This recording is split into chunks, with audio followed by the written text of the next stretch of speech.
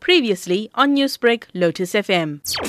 On Friday, as a department, we were actually consulted, and there was an indication that the young girl has died, and we decided to get involved and get an autopsy.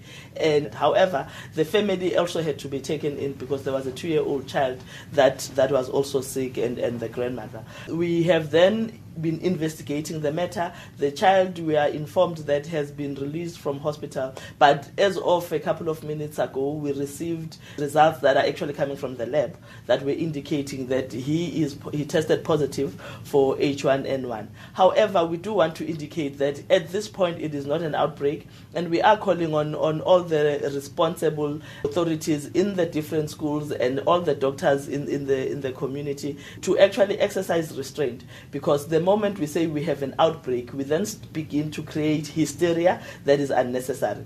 As the HOD earlier indicated, that when there is influenza or even an outbreak of H1N1, because it's not a notifiable disease, at this point you will not be able to say how many people are there, how many people have been infected.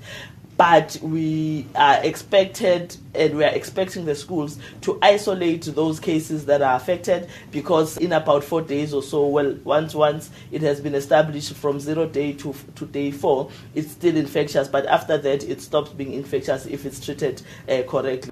Newsbreak, Lotus FM, powered by SABC News.